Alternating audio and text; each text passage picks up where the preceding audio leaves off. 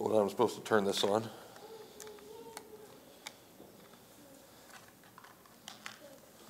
Well, I think that was an appropriate song for us to end on. I don't know. Last time I was here, people asked, when are you going back to Jamaica?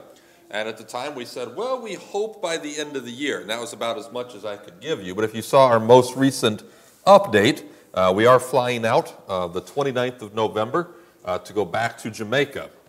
And God has indeed done some great things, and which leads to partly what I'm going to share tonight, just a lesson from that learned through this process. But yes, God, just over a span of maybe 3-4 weeks, God just laid all the details together for us to return to Jamaica. And so thank you, Pastor, for allowing me to switch to the evening rather than the morning as we wrap things up. But yes, God provided a house, and God provided a vehicle, and enough funds that we cleared us to go back. We're not at 100% support yet, but Lord willing, over the next few months, we will be, because we presented at a few churches, and it's gone well, and so Lord willing, that will be there. I can answer those questions later if you have them. But I was just happy to come and share with you guys again. It's been good to kind of touch base with your church a few times these past few months as we've been here. It's good to be here. And as I've just finished tonight, or as I speak tonight, I want to talk about one of my favorite Bible characters, probably my favorite of all time. I think he's as important to the Old Testament as Paul is to the New Testament. His name is Ezra. And you can turn in your Bible to Ezra, but I want to kind of set the stage a little bit and have you think about the idea of, have you ever been asked to give a recommendation on something? So for some reason, you're considered an expert in some area, and so people ask you for a recommendation on something. Anyone ever been asked recommendation on restaurant, cars, housing? Anybody here ever been asked? Who here likes to be asked for that input? Or it makes you a little nervous? As I'll tell you, like I said, God provided a car. Well, we have a pastor friend in Jamaica who has kind of gotten a reputation for knowing where to get vehicles. And so I reached out to him. He went and actually drove around, looked for a vehicle, found one, took pictures, recommended it to me. I then purchased it without actually going to Jamaica to see it. And I had a friend yesterday go to pick up the vehicle. And it wouldn't start and it was out of gas. So then I reached out to my pastor friend. I said, hey, what's wrong with the car? Is it his fault that it didn't start or didn't have gas? No, but because he had recommended it, right, I go back to him and I'm asking questions. Hey, do you know this guy? You know what? And it all got worked out. The car started, and the pastor who picked it up drove it home just fine. But that's kind of what happens, right? The man who gave me the recommendation, I reach out to when things don't go right, even though it's not his fault at all. And I want to talk about that idea of reputation, putting your reputation on. And the question I want you to think about as I go into this is, when was the last time you staked your reputation on God?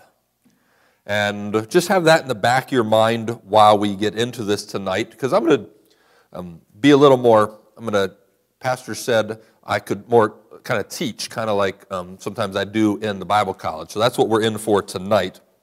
So if you have your Bible in Ezra, I'll open us in a word of prayer, and then we'll kind of look through what's happening. And I'm going to walk you through kind of the whole book to make sure you capture the power of a few verses near the end. So let's pray. Father, we just thank you for the great things you have done, the story you have woven, both in Scripture, at Berean Baptist, and in our lives as well. And we are grateful for your goodness and your grace.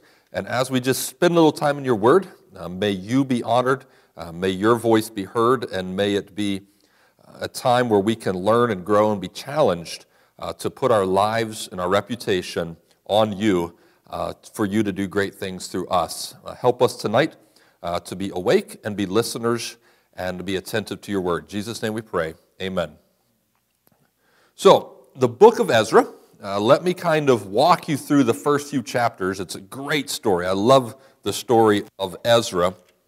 But Ezra doesn't show up at the beginning. He shows up later.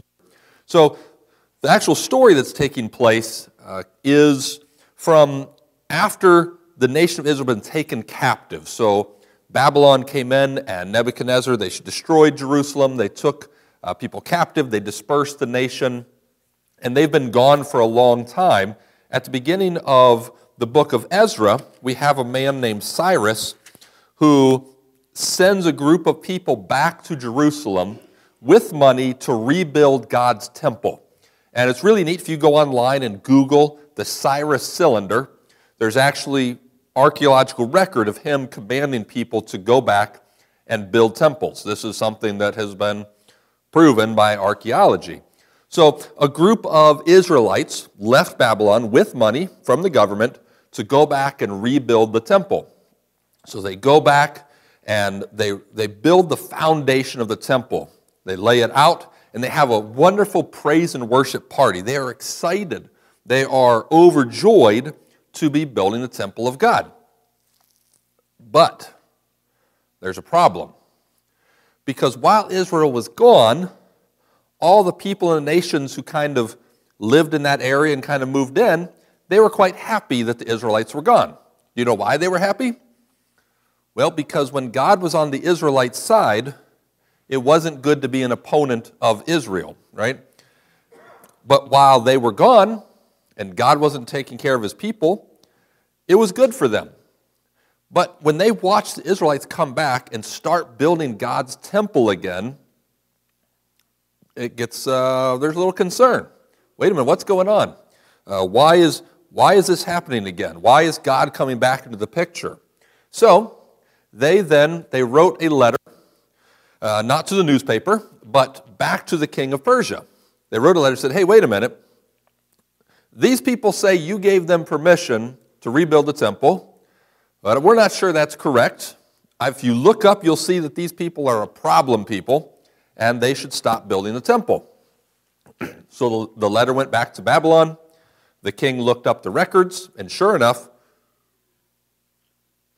the records show that the Israelites were indeed a problem people. So he sent a letter back, and the letter this time said, stop building the temple. Now, the opponents of Israel were excited to get this letter. And you can imagine they opened it up, they read it, they jumped right in their cars and drove to Jerusalem and held it up and say, hey, look, the king says you have to, I was about to say wear masks and stop meeting, stop building the temple. And you know what they did? They got scared, and they stopped building the temple. And it records for us in Ezra that it stopped for quite a long time. They kind of went about their business. They stayed in Jerusalem, and they went about, they built their own houses, and they went back and got busy in business, and their lives moved on. But the temple just stayed there. A foundation, nothing happened. Anyone ever driven by a construction project that kind of stops for a long time? Happens a lot in Jamaica. The Bible college where I teach has had a portion under construction the past 7 years we've been there. But fortunately, they've been doing some work on it the past month. It's exciting. But, it was just there in the middle of town, the temple, foundation laid, nothing happening. Sorry, my throat's a little off today. So, that's where it stayed for a while. When you get to Ezra chapter 5, and if you want some homework, I encourage you to go look at this part of the story later. We're not going to look at it in detail. But it said, then the prophets Haggai and Zechariah prophesied to the Jews who were in Judah. And Jeshua, I'm skipping some words, they rose up and began to build. And that's pretty exciting. Who here is familiar with the books of Haggai and Zechariah? Anybody? All right. It tells us that they prophesied and the people started to build. So if you ever want to read a book that really was accomplished what it was for, those two books are something that God used to get the nation building again. It's really cool. I encourage you to read them, but we're not doing that part of the story tonight. But they start to rebuild the temple, and they are now building in opposition to the king's authority, because the last letter said, stop building. Now, it does turn out that this time a letter's written again, and this time the king finds the original letter and said, yes, Cyrus told them to build it. They're allowed to build it. And because you gave them trouble, you need to give them money to help them finish it, because Cyrus said it. So the temple's finished. End of chapter Ezra 5 and 6. The temple's finished. It's wonderful. Things have restored. So those first 6 chapters is this wonderful story. Would make an amazing movie of restoration and hope, and then failure and discouragement. And then these prophets come along, and God's word sparks the people to do things in the face of great challenges, and they rise up and they finish, and they watch God do a great thing. And that's Ezra up through chapter 6. But now, our man Ezra comes on the scene, and he's the one I want to look at tonight. So he is now going back to this place where God has started to do great things. And we are going to look at Ezra 7 and 8 tonight.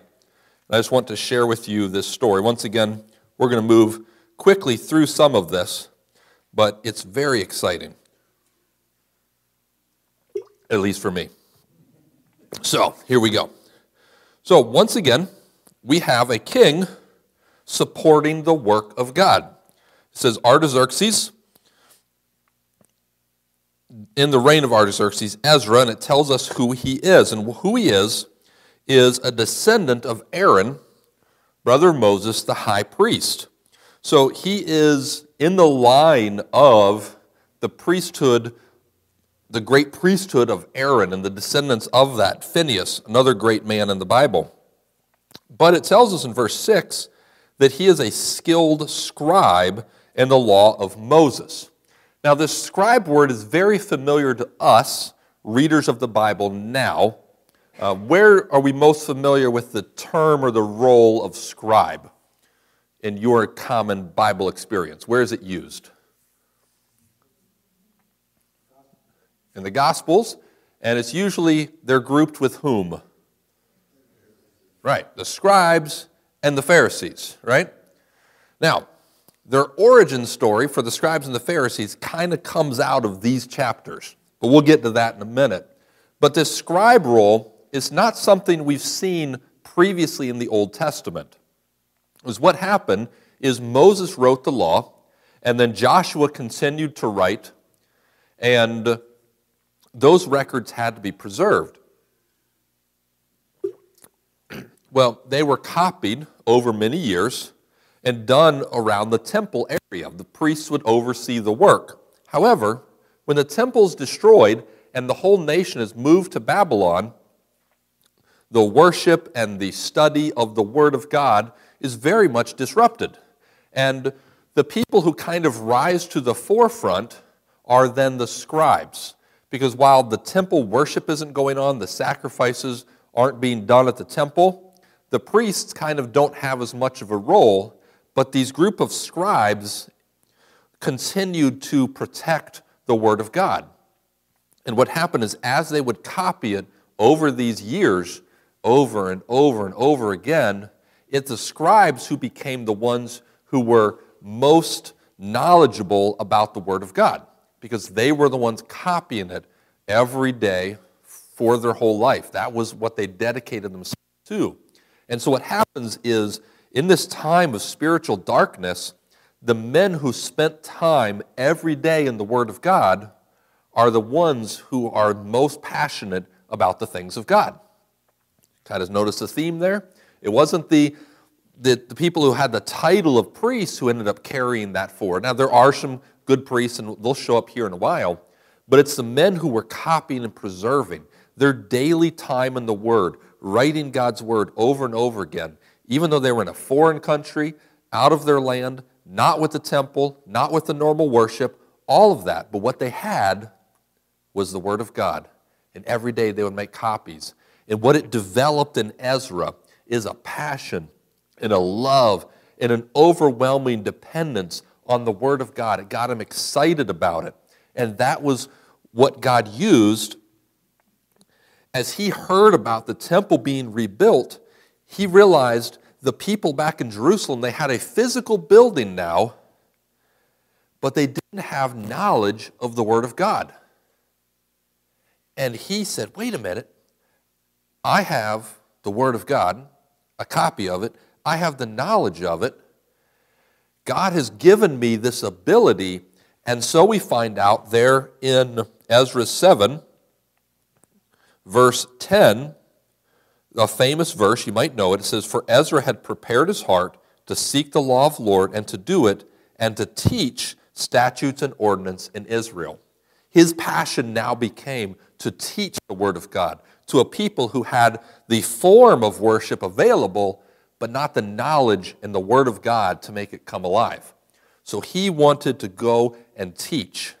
But what we find out is really cool is now the secular king, King Artaxerxes, is now instructing Ezra to return to teach. So before it was to build a building. Cyrus said, go back and rebuild the temple. Now Artaxerxes is saying, Ezra, go back and teach the law. Isn't that fascinating? That the government of Persia was funding Ezra as a missionary to go teach the Word of God in Israel. I shared, we still need a little bit of support. Can you imagine that Joe Biden writes a letter and gives me all the money I need to go to Jamaica and teach? That's kind of a parallel to this story. And you're like, that's pretty ridiculous. Well, it's fascinating that this secular king was doing that very thing. He was sending that. Now, I don't want you to make too much of that because both Cyrus and Artaxerxes, part of what made these kings prideful and confident is if they enriched the cultures of the nations that they ruled over, it reflected good on them. They looked good to people. So not all of it is out of wonderful love for God from their own heart, but God uses that to accomplish His work. That's the very clear aspect of this story, is that God is doing that. So we have this letter, and I'm not going to read the whole letter to you, but he writes the king that they are to take the law of God, which is in your hand, take silver and gold, and you're going to get more silver and gold, and you're going to buy bulls, rams, and lambs. You're going to offer them. He's telling Ezra in this letter all the things he needs to do. And verse 21, he says, everybody who's on the other side of the river, that's over in the land of Israel, need to give you money as well. And verse 24, the king says, nobody can tax you. They were tax exempt. That's where we get it from, on all these things. And all of this was to produce and to bring about the teaching of the Word of God. So the king had given all of this stuff. And verse 27 of verse 7, it says, "Blessed be the Lord who put such a thing in the king's heart, to beautify the house of the Lord, extended mercy. So I was encouraged as the hand of my God was upon me. So I gathered the men of Israel to go up with me." So they are about to begin their journey. So he gathers people. He has a letter from the king. He has tax-exempt status. He has silver and gold. He has promise of more money. He is all ready. But now he stops because he still wants to do a few different things here. And that's what chapter 8 is going to get into. So you guys with me so far? So we have a nation that has gone through a spiritual down and then back up. And now Ezra, a scribe, lived his life passionately excited about God's work, ready to go back, and the government has given him everything he needs, all the money to do that. He is loaded up with the king's money. But he wants to make sure he's ready with other people. And so in chapters 8, 1 through 14, he's going to list all of the people who are going with him. He makes a roll call list of all the people. But there's a problem in verse 15. They gather by this river for 3 days, and he looks. Unfortunately, he doesn't find any sons of Levi. So while he is a priest and a scribe or descendant of priests, he can't find anybody who's certified directly of the type of priests he needs in his group, because he knows the law of the Lord very well. He knows that there were certain designations, and I'm not going to get the details. If you read Leviticus and Numbers, there was very specific roles and responsibilities, and he doesn't have everybody he needs. So before he leaves, he sends a letter and finds some others, and we find out that a group comes, descendant of Levi. So he is all ready to go. But we now come to my favorite part of the story, verse 21. He has king's money. He has a letter from the king. He has people to go with him. He has Levites. He has the word of God. He has the knowledge. He has the preparation. He has the planning. He has everything he needs ready to go back. But now a thought creeps into his head, a little bit of doubt. Anybody ever had doubt when you're all prepared and you're ready? And it can be little, right? Sometimes, anyone ever started a big journey, you drive off about a mile down the road and you're like, did I forget something? Anyone ever had that? That's that little creep of doubt. Well, here, it's a little bit different. Ezra has a little doubt creep in. And the doubt is he realizes, wait a minute, we're about to go on a 5-month journey with a whole lot of people. Now, if you have a whole lot of people, do you move faster or slower with more people? Move slower. And part of what's weighing them down is what? A lot of silver and gold. Now, if you have a large, slow-moving group with a lot of silver and gold, what would you expect you are in danger of at this point? Theft, robbers. You know, the bandits who pull over the Wells Fargo wagon. Now, the problem is, and we're going to see here in a second, Ezra had said something to the king. And let's look at what he says. It's very powerful. Verse 21, then I proclaimed a fast there at the river of Hava, that we might humble ourselves before our God, to seek from him the right way for us and our little ones and all of our possessions. Now, why did I do this? Verse 22, for I was ashamed to request of the king an escort of soldiers and horsemen to help us against the enemy, because we had spoken to the king, saying, the hand of our God is upon all those for good who seek him, but his power and his wrath are against all who forsake him.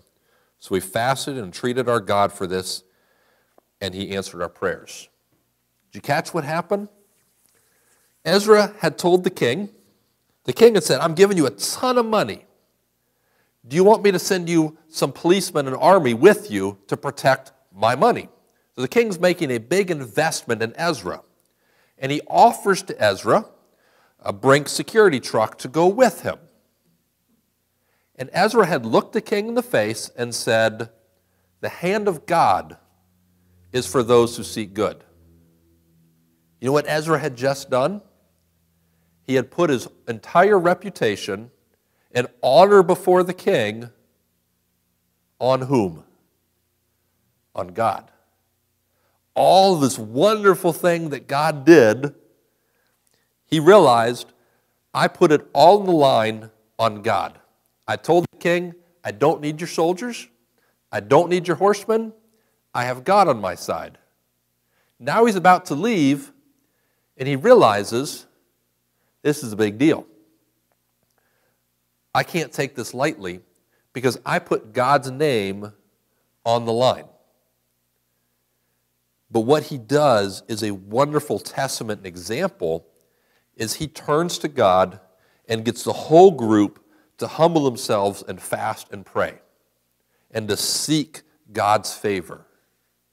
It may seem that God was already in favor, right? What are the evidences that maybe God was already working? Well, he allowed the temple to be rebuilt. He overcome that opposition. He moved the king to provide overwhelmingly for Ezra. Ezra numbered everybody, found he was still missing some people, and God provided those people. It seems like everything is lining up exactly right. But Ezra still stops and pauses and fasts and prays and says, God, I put this entire project on you, and I can't now go to the king and say, you know what, king? I was thinking, I know I told you my God's sufficient, but now I'm not so sure. Could I have some of your soldiers too? See, for Ezra, that wasn't putting his own name necessarily, destroying his own reputation, although it was. He would have to be now before the king denying the very power of the God that he is going back to tell and teach about. He can't do that. He is now fully dependent upon God. And their whole endeavor, all of this work, all of this preparation, all of this money, for 5 months is now going to rest completely on the hand of God. And you notice he says even little ones. You see? So he's not just worried about the money, he's worried about the families, the kids, the children, the women, all of the people who are with him. All of that is in danger. And it has to be up for God. We know since he tossed that phrase there, he answered our prayers. You know the ending of the story here. And when we find out that he divided up the money there in verses 24 through 30, and they bring them, and we find out the end of the story here. We departed from the river on the 12th day of the first month, and the hand of our God was upon us. He delivered us from the hand of the enemy, from ambush. So we came to Jerusalem and stayed there 3 days. On the 4th day, the silver and the gold and the articles were weighed in the house of God by the hand of Meremoth. And with him was Eleazar, and we go down through. With the number and weight, all the weight was written out at the time. And all the people who had been carried away offered burnt offerings, 12 bulls, 96 rams, 77 lambs, all this. And they delivered the king's orders to the satraps and governors. They gave support to the people and the house of God. And the story, and that part of the story now ends. They measured the money. They didn't lose any money. Everybody is safely there. And it's a wonderful story.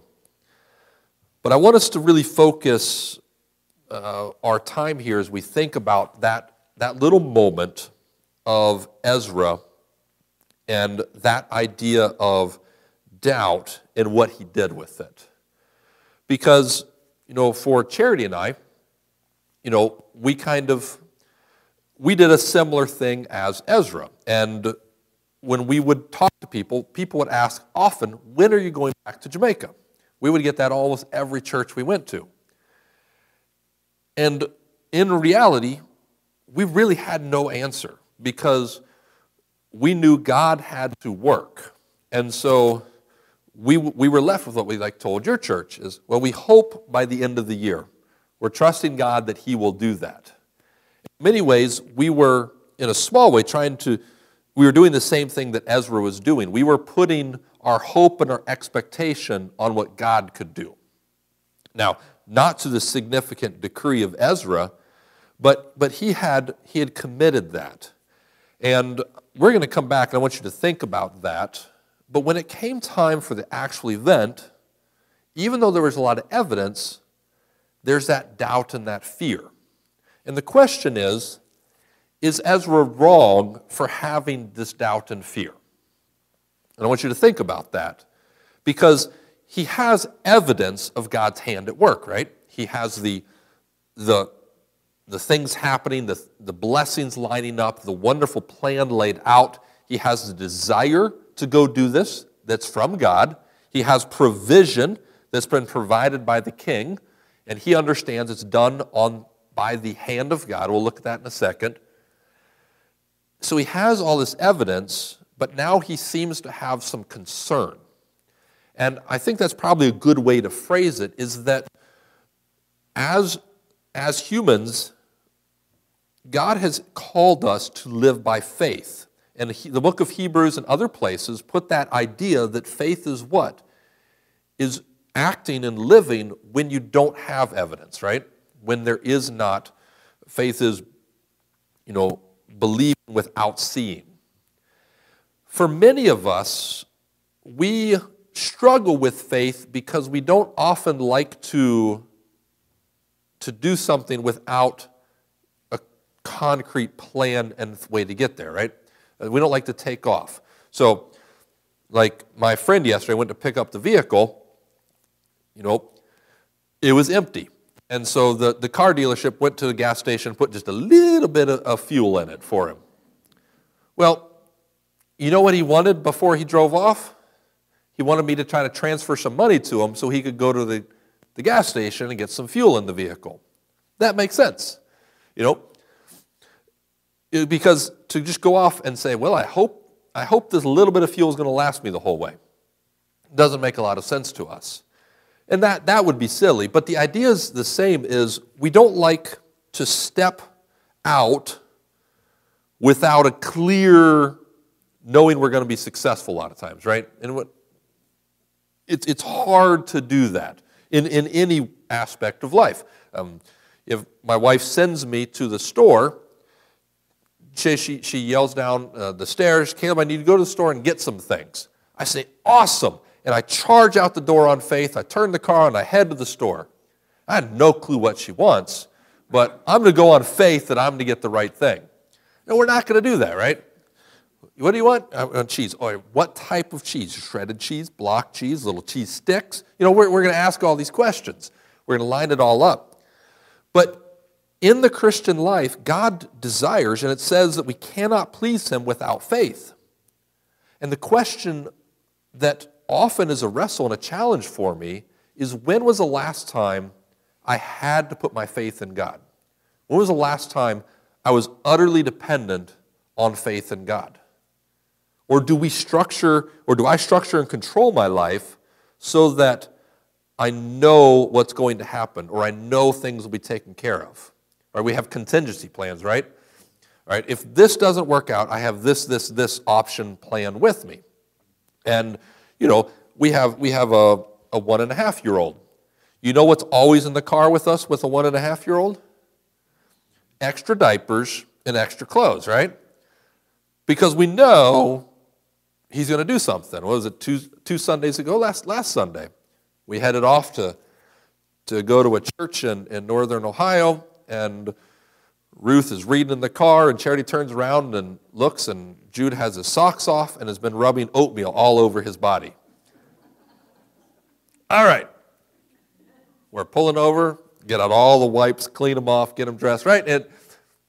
And we got delayed. It just happens, and that's okay. But really in our life, have we ever put God on the line to fully depend and trust upon Him, like Ezra did? Ezra was given massive government funds, and all of that he put on the line on God, said, God will take care of me. Wow. To have that kind of faith and to step out. But what it didn't do in Ezra is he had concerns. That was scary to him, and that is normal. And I think we can see that because Moses constantly was going back to God and asking for help. Even Jesus, before he was crucified, you see the anguish and the emotion of going through the process. Did Jesus have absolute faith that God's plan was in process and God was going to take care of it? He did. But there was still the human concern and emotion. And what I like about Ezra is that fear and nervousness and concern are valid. The question is, what do we do with that? And what Ezra did here in this passage is he gathered everybody to fast, to humble themselves, and to pray, and to go back to God in utter dependence, and that idea of fasting there. They have been given all these resources, and they choose to fast. It's fascinating. Who here, is anybody consistent faster? You don't have to raise your hands. Growing up, I grew up in a good Christian Baptist church, and was at church all the time. My parents served in ministry. And you know what I got taught about in like Sunday school and youth group? spiritual disciplines. I learned about memorizing Scripture. Anyone do that? I went to Awana, a lot of that. I learned about doing my quiet time. My dad loved Word of Life. I don't know if you Word of Life, but they have these books that you study the Word, and we did that. In youth group, we would go out, we would do evangelizing, I did missions trips.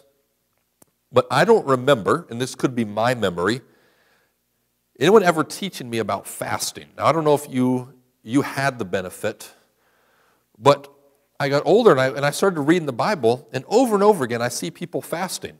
It's like, wait a minute, Jesus fasted, and Ezra fasted, and Moses fasted, all these people fasted. Why has no one ever taught me about fasting before? It's amazing. But here we see Ezra fasting. And so I want to stop for just a second and just challenge you to think about fasting. There's not a whole lesson on fasting. But do you guys understand the power of fasting? Anyone here done it and knows the power of fasting? Since I don't see any hands, I'll go ahead and let's see some. And I challenge you to think about it. See, the thing about fasting in the Scriptures is that it removes an absolute basic necessity. Who here has ever been hungry before? I think we all do that, right? If you get really hungry, how easy is it to focus on other things? It gets hard, right? Everyone sat in a long meeting or school and you've been hungry. It gets distracting, right? Because the need, our bodies start to push us to focus on the need. I want food, I need food. And our focus and our minds, our bodies, how they were developed, forces us to focus more and more on craving and desiring, getting the food to satisfy the growing hunger that we have. And that sort of growing hunger, that's natural. God gave us the need for food. And so it's not a bad thing. The desire for food is not bad. I probably shouldn't talk about this late. You probably all need to go out and get some food. It's a normal good thing. There's nothing wrong with wanting food. And that's why it's a good example, is because fasting then takes that need and sets it aside and says, I'm going to focus and look to God. I'm going to focus and look to God. And it requires you to focus and overcome a natural, normal desire in order to show utter dependence upon God. That's why Moses in Deuteronomy 8, another good chapter, you can turn there if you want and look at it or just write a note to look at it later. But Moses is really concerned about the nation of Israel when they're going to go into the promised land, because he's worried. For 40 years, you know what they ate every single day? Manna, which means what is it? And how did they get it? Did they plant it, harvest it, do all their effort? Nope, they just went outside and there it was. How many of you go home tonight, go to bed, you wake up, there will be food in your kitchen? Anybody? Right? It's normal. The Israelites, when they woke up in the morning, did they have food? No. They had to go outside and get it. Now, if you have to go outside every day and get the food you're going to need for that day, who are you going to be focused and thinking about every single day? You're going to go out and pick it up and, wow, God, it's so good. I have food for today. I didn't have this when I went to bed, but here I have it for today. Every day, who are you reminded of? God. But Moses in Deuteronomy 8, you look, it's a really good chapter, he says, I'm concerned because you're about to go into a land with milk and honey and bread and wonderful figs and fruits and grapes. You're going to have food beyond what you can imagine. You will eat and be full. I know you guys are excited about Thursday, right? So you're going to eat and be full. And Moses says, when you have eaten and are full, I'm worried that you're going to do what? Forget about God. Because when you're utterly dependent upon God, you crave Him, you need Him, you depend upon Him. But when you have everything you need, do you need God? Not so much. That's why it's in Deuteronomy 8 that there's a verse that you know very well. It says, God made you hunger to teach you that, anybody know the rest of the verse? Man shall not live by bread alone, but every word that proceeds from the mouth of God. It's in that chapter. See, comfort and knowing what's going to happen and having a plan and having a lot in your savings account is not bad. But Moses is saying when you have those things, you don't have need for faith. And fasting is an action that forces you to drive yourself back to your need and dependence upon God. Because when you go without food, your body will remind you, I need something, I need something, I need something. And by denying that and saying, I'm going to focus on God, I'm going to focus on God, I'm going to focus on God, it helps us to grasp and remember that. So what Ezra was doing, he had everything he needed. He had gold, silver in abundance. He had letters from the king. He had authority. He had training, experience. He had everything he needed. You know what was in danger of doing? Throwing everybody in the car and just trotting off to Israel, right? But he said, wait a minute. All the things that I have could be lost in one day. You know what I need? I need God. And that pausing, that moment of concern drove him not to fear, to pause, to wait, to try to figure out a new plan, to strategize. It drew him back to God. And what's powerful about that is it encourages us to do two things with our lives. The first is to seek in our lives where we need to act and live with faith. So what I want you to think about is where in your life over this next week, is there something that you can do or need to do that puts you fully dependent upon God? And secondly, what I want you to think about is, or how can I remind myself of depending upon God where I don't think I need to? That is where we most effectively can start to change that habit in our lives.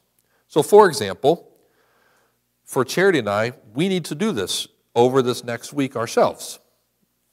God has done amazing things. We didn't have a house.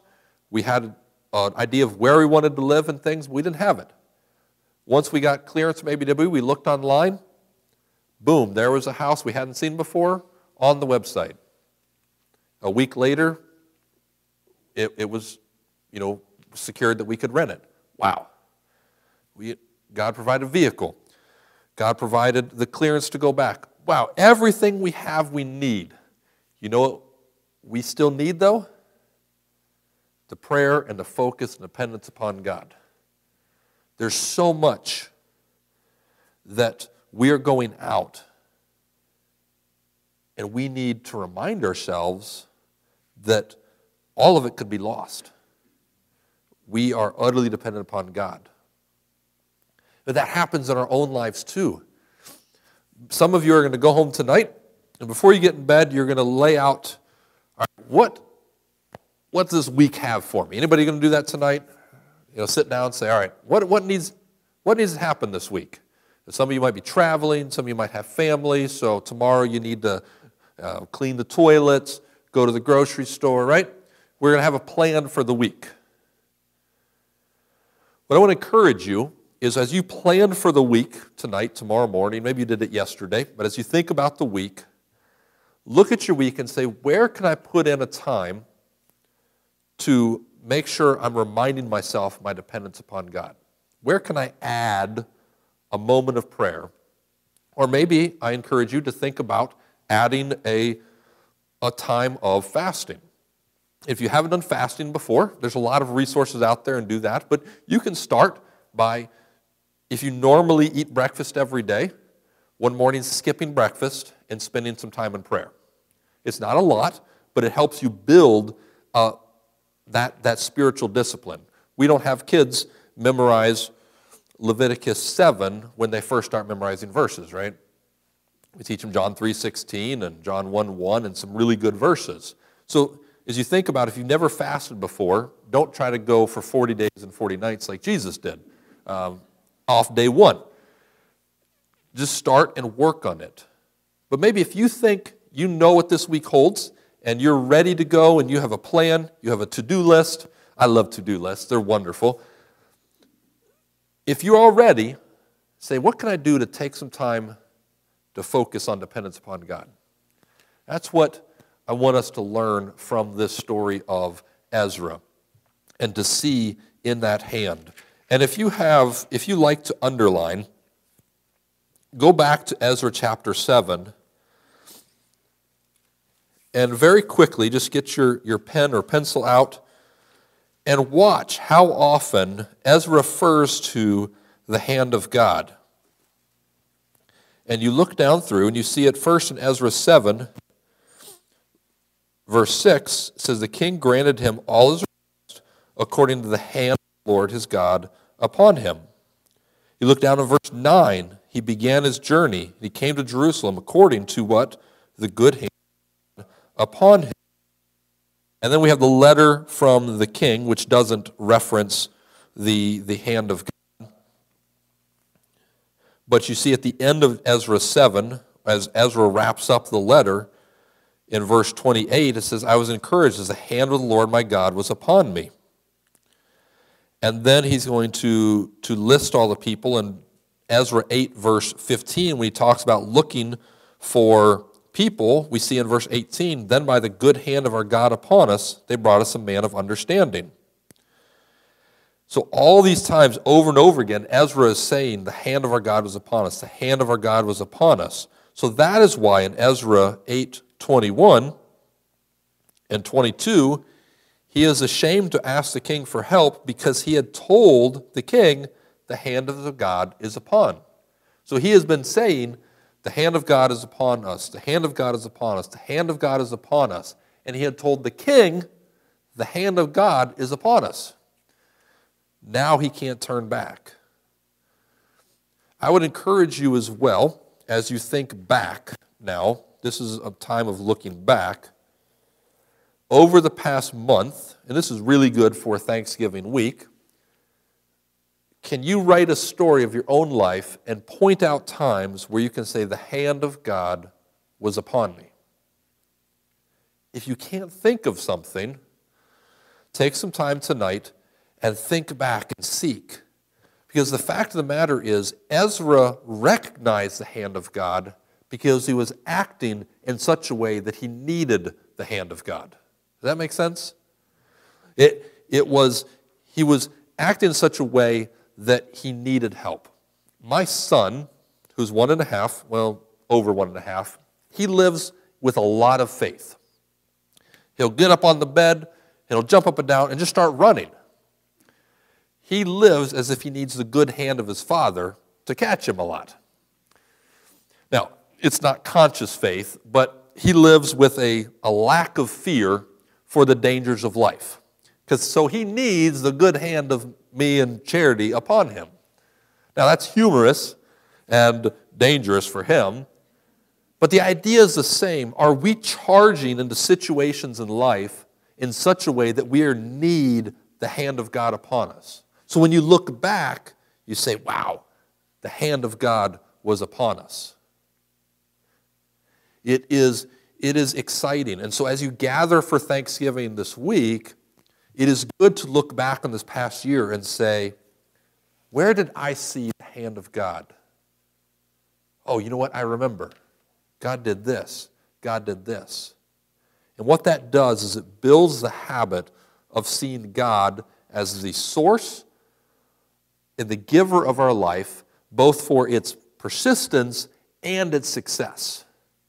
And then, when we face those moments of doubt and concern, we can pursue forward knowing God has done this and He has done this. And while I'm scared and I'm afraid, if I put this before Him, He will do it as well. So all of that is wrapped up in this wonderful story of Ezra and the the passion he had. And so as we look at this man, it's a challenge for me because here was Ezra, whose whole life was spent studying the Word. And he's a spiritual guy. He's ready to teach. He's ready to serve. He is God-focused all the time. And yet, he still had a moment where he had doubts and questions and concerns. And what did he do? So for you and I, as we enter life, we need to first seek to live by faith. But secondly, if we do have moments of questions, concerns, doubts, we now have a pattern for what even a very spiritual, godly man did.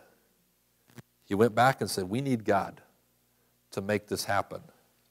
And I want to ask on our family's behalf as we get ready to head back to Jamaica and start another, who knows how many years we could be there serving God. When we left in 2016, we're like, we'll do 4 years, then we'll do furlough, and then the world shut down and ended, and we were just there longer. So who knows what's going to happen, right? The last few years, if they taught us anything about politics and socioeconomic policies and economic fallouts, all those things are irrelevant. What they have reminded us is we do not know what tomorrow brings. Our God does. If we live in our own confidence and our own well-being, and we are not going out in faithful confidence before God that He will take care of us, we are living on our own strength. We are living on the King's money. And we are seeking to control our lives. And the only thing that can happen if we try to control our own lives is we will lose control.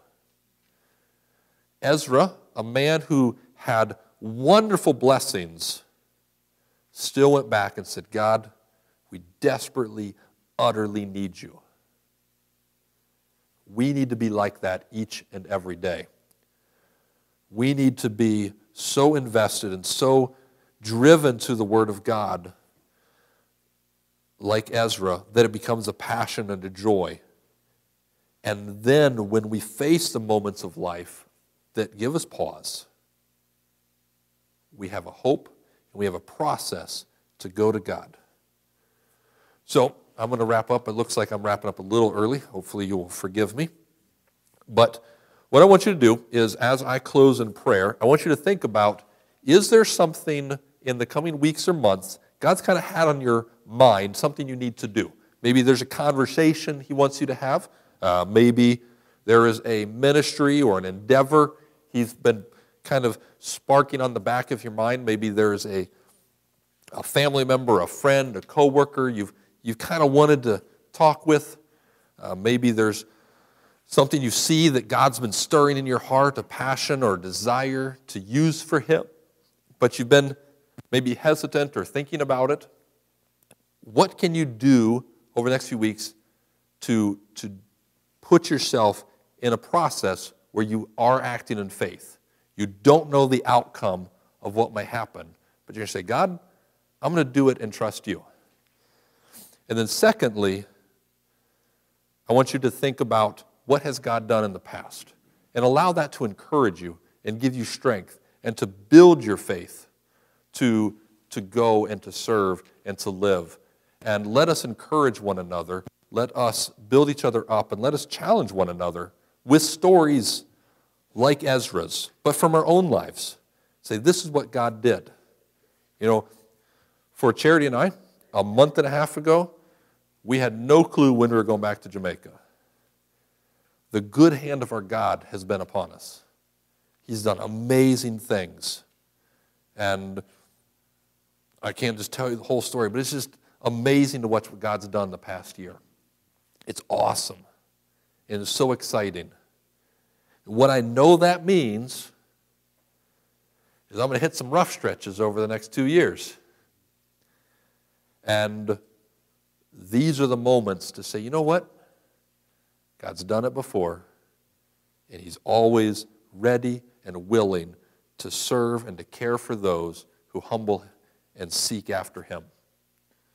Let's let Ezra's story challenge and remind us the same way. How can you live by faith this week? And when you have doubts, what will you do with that? Let's pray. Father, we thank you for your word. We thank you for the example of Ezra. Help us to see in his passion, his desire, and even his fear, an example and a demonstration